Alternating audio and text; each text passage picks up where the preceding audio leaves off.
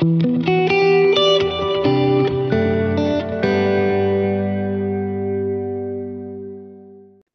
my story is a little complicated. I have always been kind of searching for my passion and purpose, and it's always been driven by service and wanting to do something that would, help people live more fully and at the same time create more equality and justice. So I started out being kind of pre-med in college. I studied biology and chemistry, and I was doing quite well, and I was on my path to going into medicine, but soon realized that I wanted to also explore cultures. So after college, I lived abroad. I lived in Myanmar. I started my first nonprofit there, worked in South Korea, and also I got my master's in human development at Cambridge, where I studied, various different disciplines like psychology and anthropology to really understand kind of systemic ways our societies are built and how people, human, operate in those systems. So it's very much like what I was studying as a pre-med student, how the body works, but also now thinking about the body of cities, the bodies of corporations, and how all that operates. So I was slated to go into a PhD program, but my wise advisor at the time was like, "I think you're too much of an activist to be an academic. This is going to be a very unfulfilling life for you. So what I'd recommend you do is go back to your country." So I was at Cambridge in the UK, and go to law school. So for me, as someone who has no lawyers in his family and kind of was the first person who was not a doctor, it's like, what does that mean? But I did go to law school, and that's where we met actually when I was in law school, and I went to law school wanting to really understand how systems work. That's what took me there. And in law school, I kind of shifted my focus from kind of international development and international human development to more domestic work. Just because as I was working on a lot of extracurricular activities, I began to notice a lot of very persistent racial disparities in our society, whether it was going to prisons or courtrooms, and even something as simple as this club I was a part of, which was called Suspension Representation Clinic, where what we were doing were representing little kids, anywhere from like 6 to 10 years old, were being suspended. But I could just see that most of these kids were poor and most often brown or black.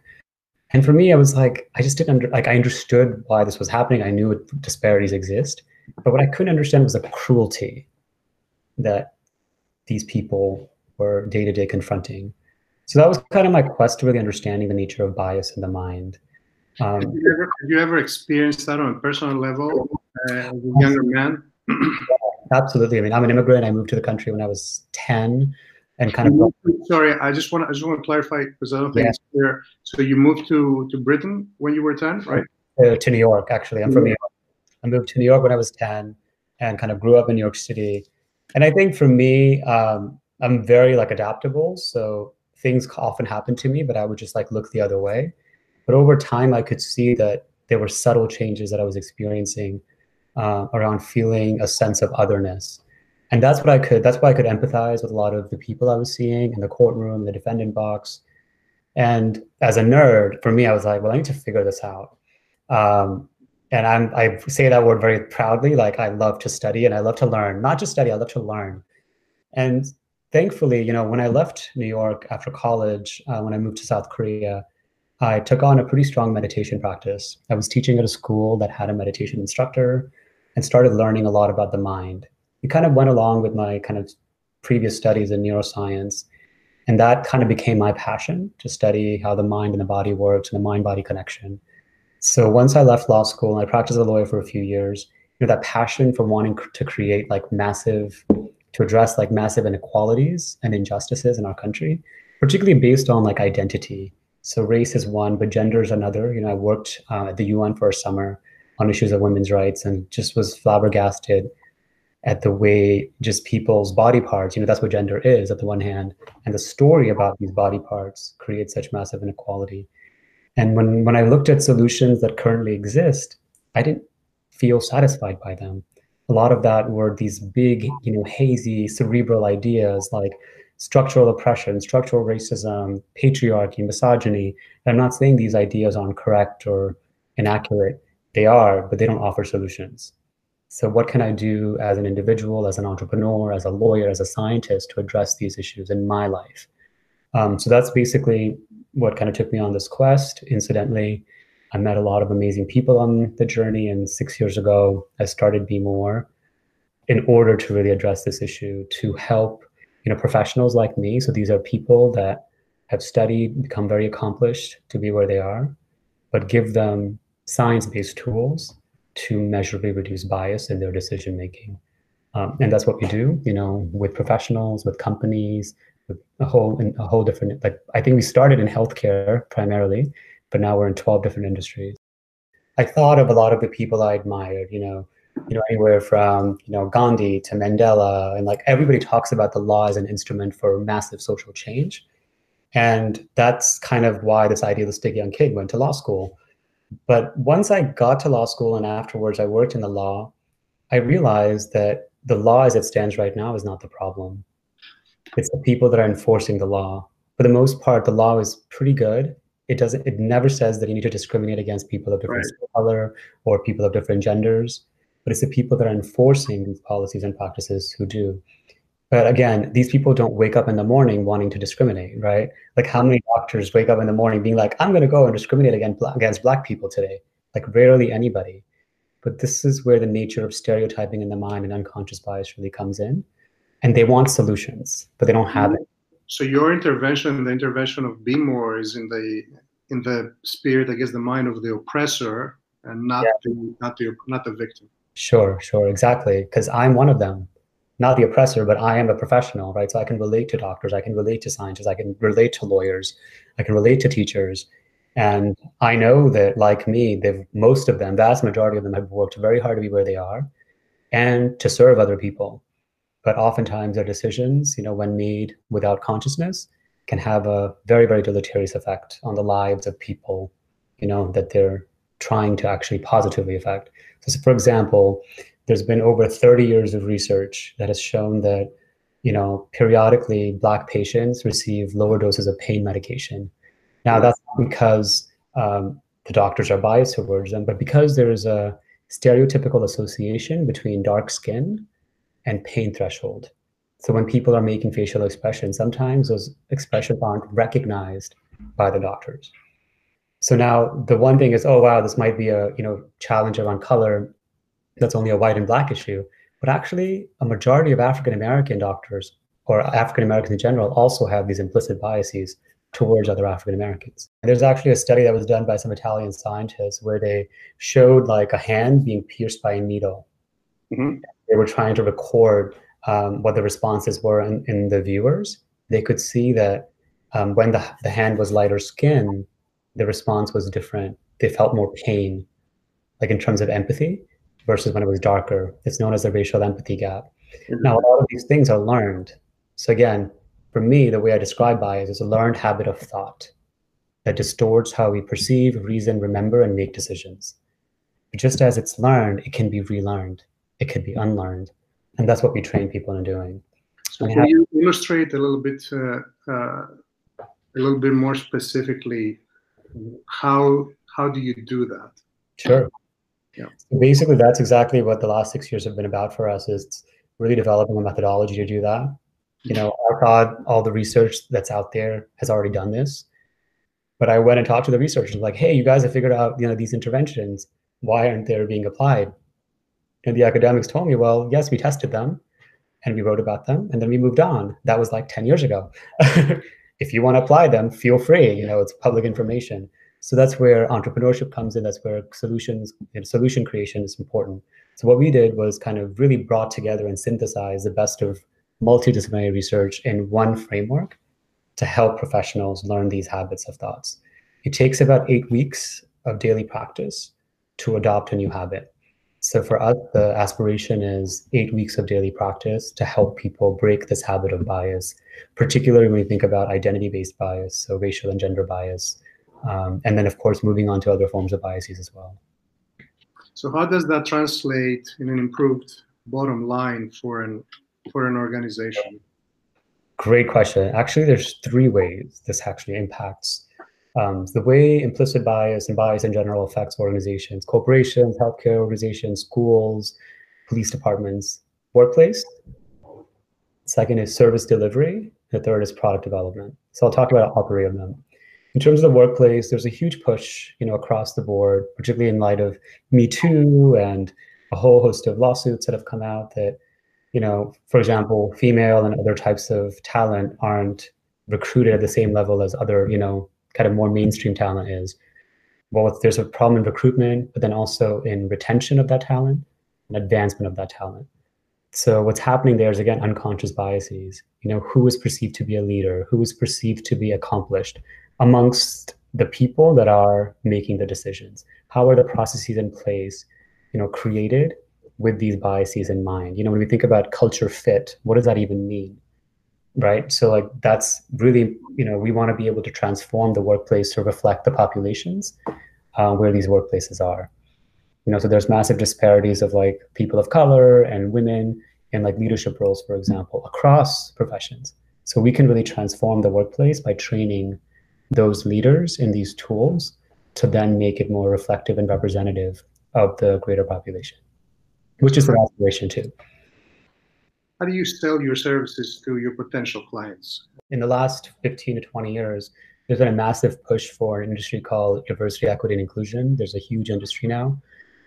Pretty much every major corporation, every major healthcare system, every even nonprofit has a DEI officer whose goal is to ensure equity within the workplace.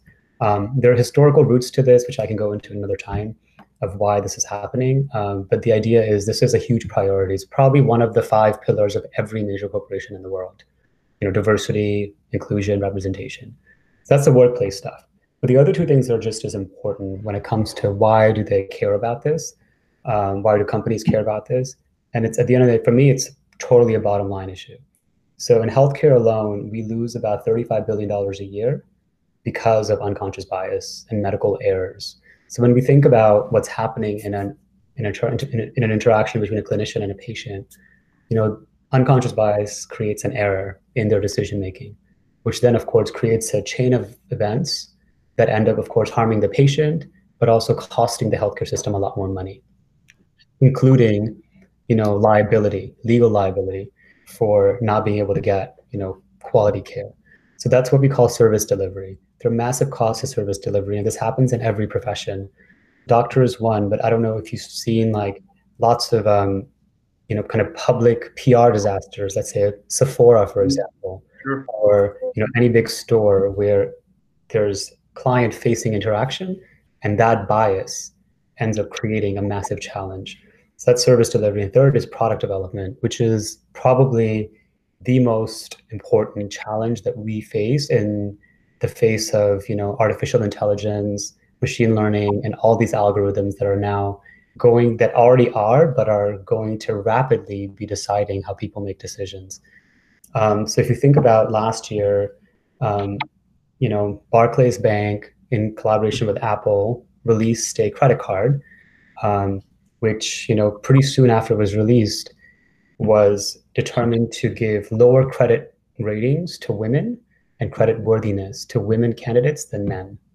And this actually happened to be the case across the board, even when married couples were applying.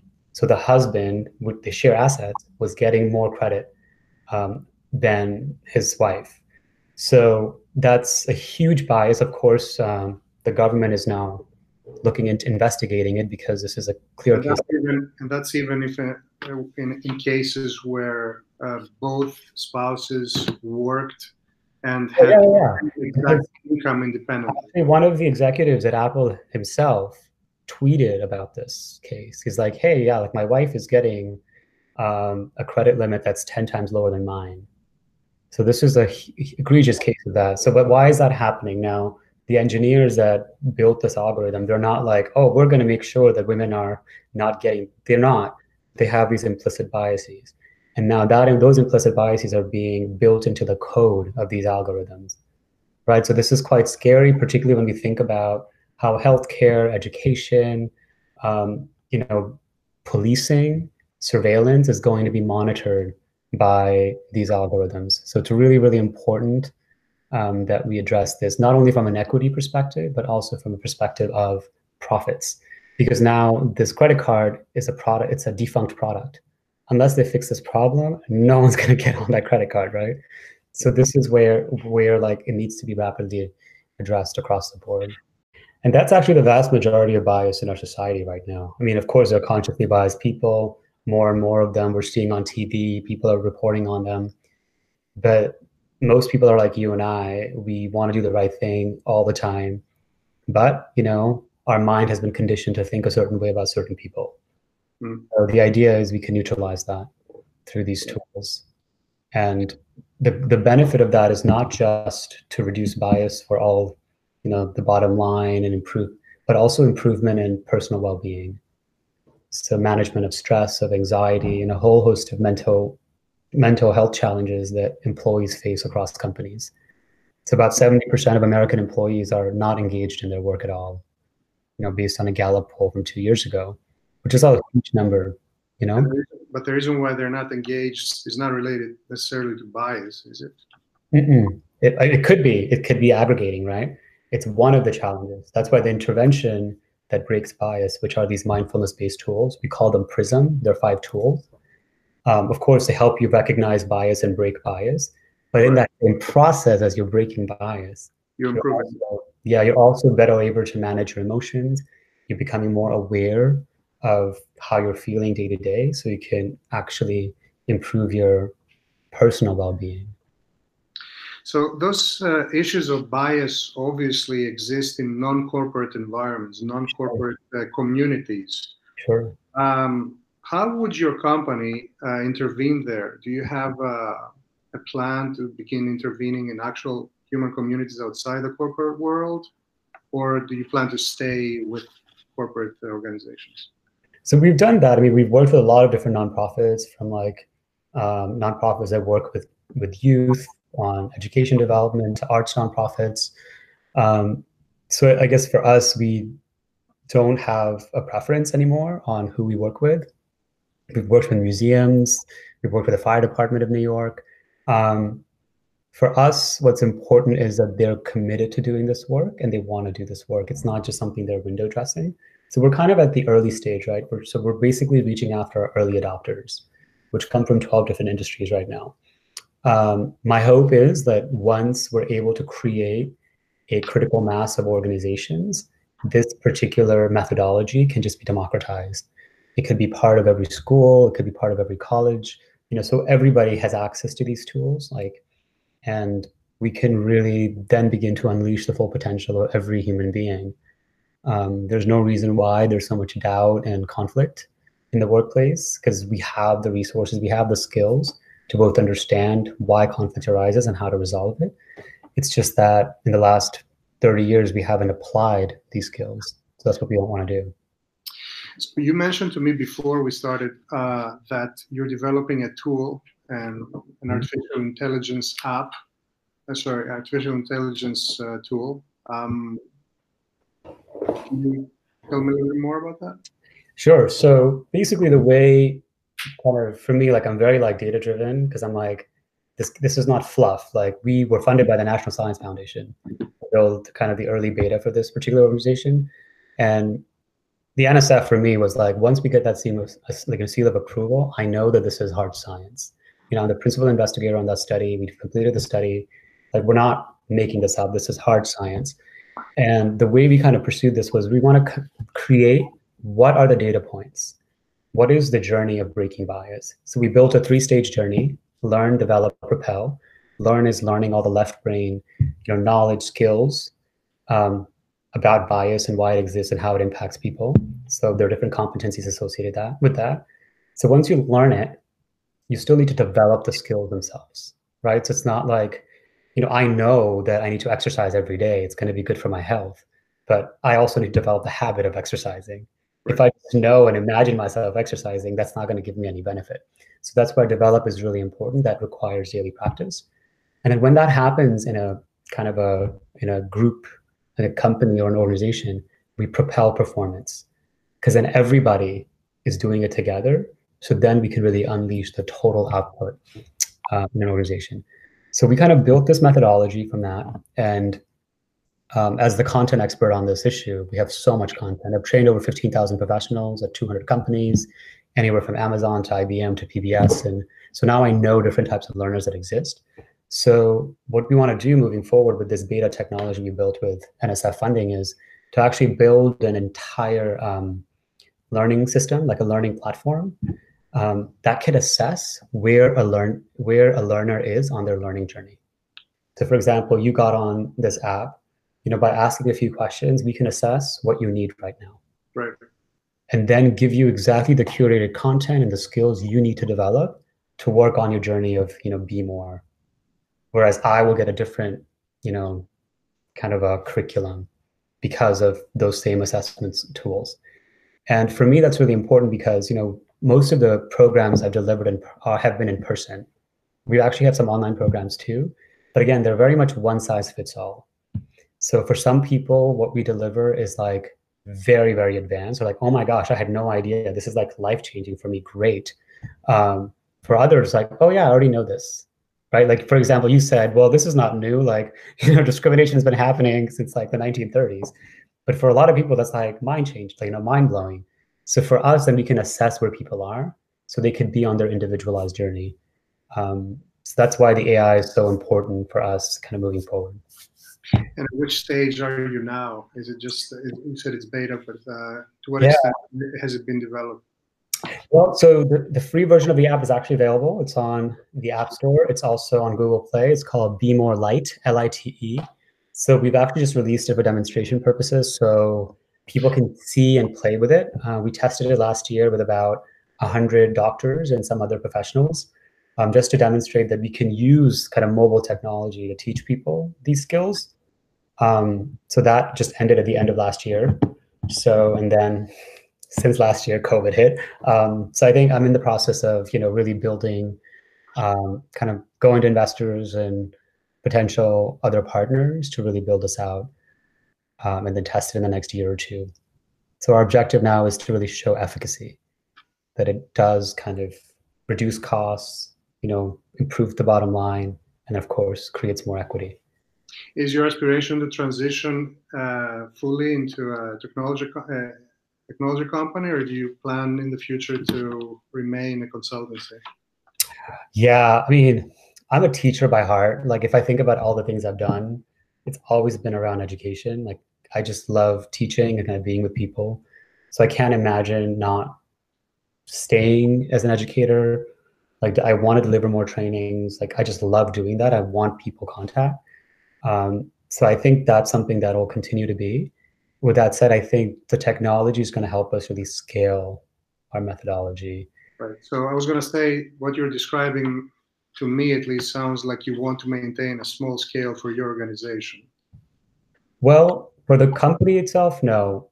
I think, I don't know, actually. We'll see where it goes. You never know what's happening in the future. But basically, for me personally, I still want to be working with people, but I'm just one person in my company, right? But I want to make sure that our company can have a global effect. Mm-hmm. Right now, we've tested it here, but we've had requests from Canada, from France, from Australia, from New Zealand, from South Africa, where these issues are just as present, if not more. I visited Lebanon last year, and these issues certainly have come up all the time. But there, it's about gender, but then around religious differences, political differences. So again, we can adapt it to different cultures. In South America, my gosh, I was in Colombia last year, in Ecuador, I was doing some field work. The issues around race and gender are so pronounced, right? So again, but then companies there too want solutions. They're not like, hey, we want to discriminate against women. We want to do the right thing. How do we do it? This was excellent. I thank you so much for this conversation. This is exciting. I'm so glad you reached out. If anybody's interested, check us out at bemoreamerica.org. And folks can also follow us. You can follow me on Instagram. My handle is at growwithanu, and the company's is at Be More America. Sounds great.